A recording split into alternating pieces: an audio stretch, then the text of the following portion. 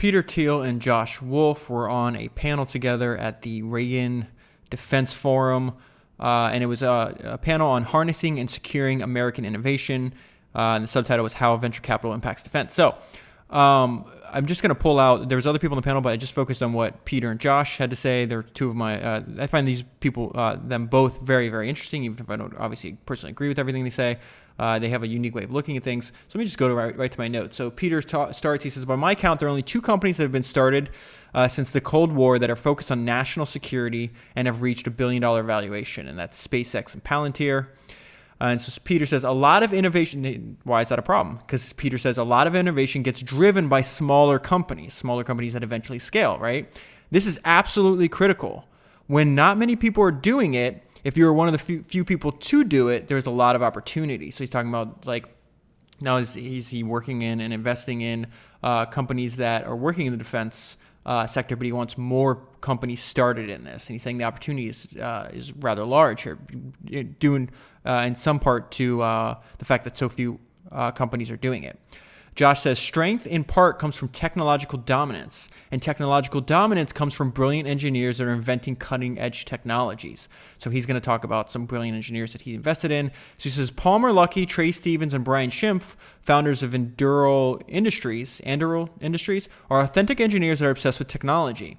They are constantly thinking about, what does the war fighter mean? So I always use the word soldier. This entire conference, I was watching a couple of videos, they use the word warfighter, so that's what they're meaning here. What does the warfighter need? Where is the white space? Where is the gap? What is China developing? What is Russia developing? How can we put them, U.S. soldiers, U.S. warfighters, with the most cutting-edge technologies out there? I also linked in the email other notes that I took on Palmer Luckey because he's a very unique person as well.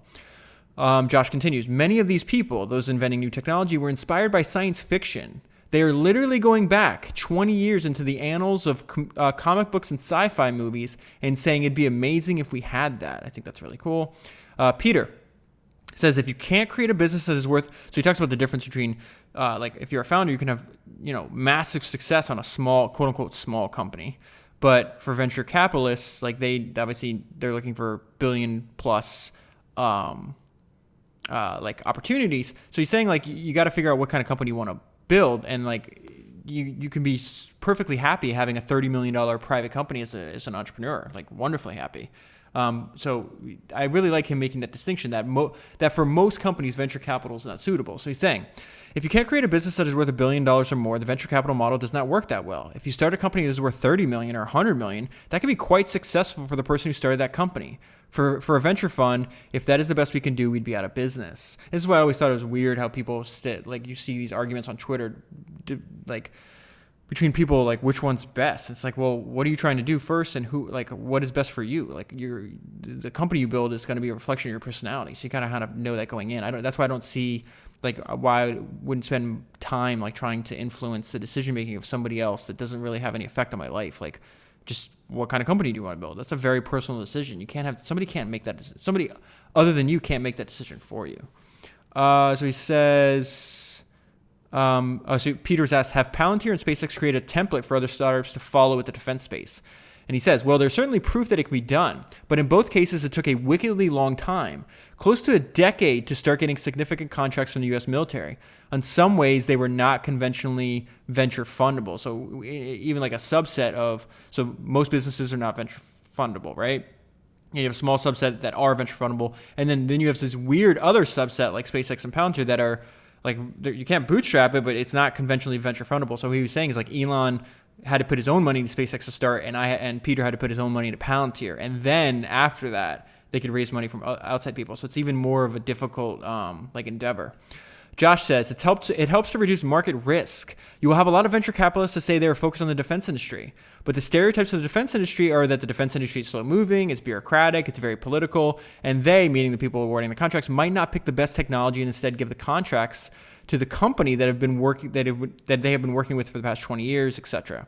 So whatever you can do to eliminate that risk, meaning the people actually handing out the money, it is like a country.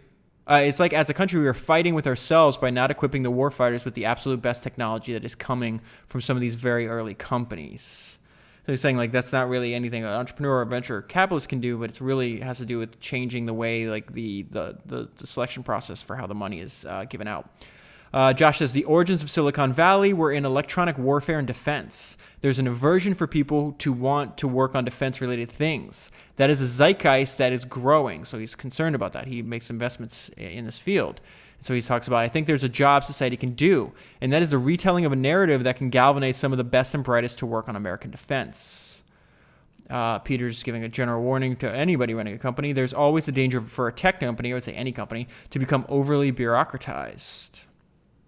Josh talks about the advantages he may have as an investor. He says there's one real edge you can have as an investor is a behavioral advantage. For us at Lux Capital, this company, that means having a longer time horizon than the average investor.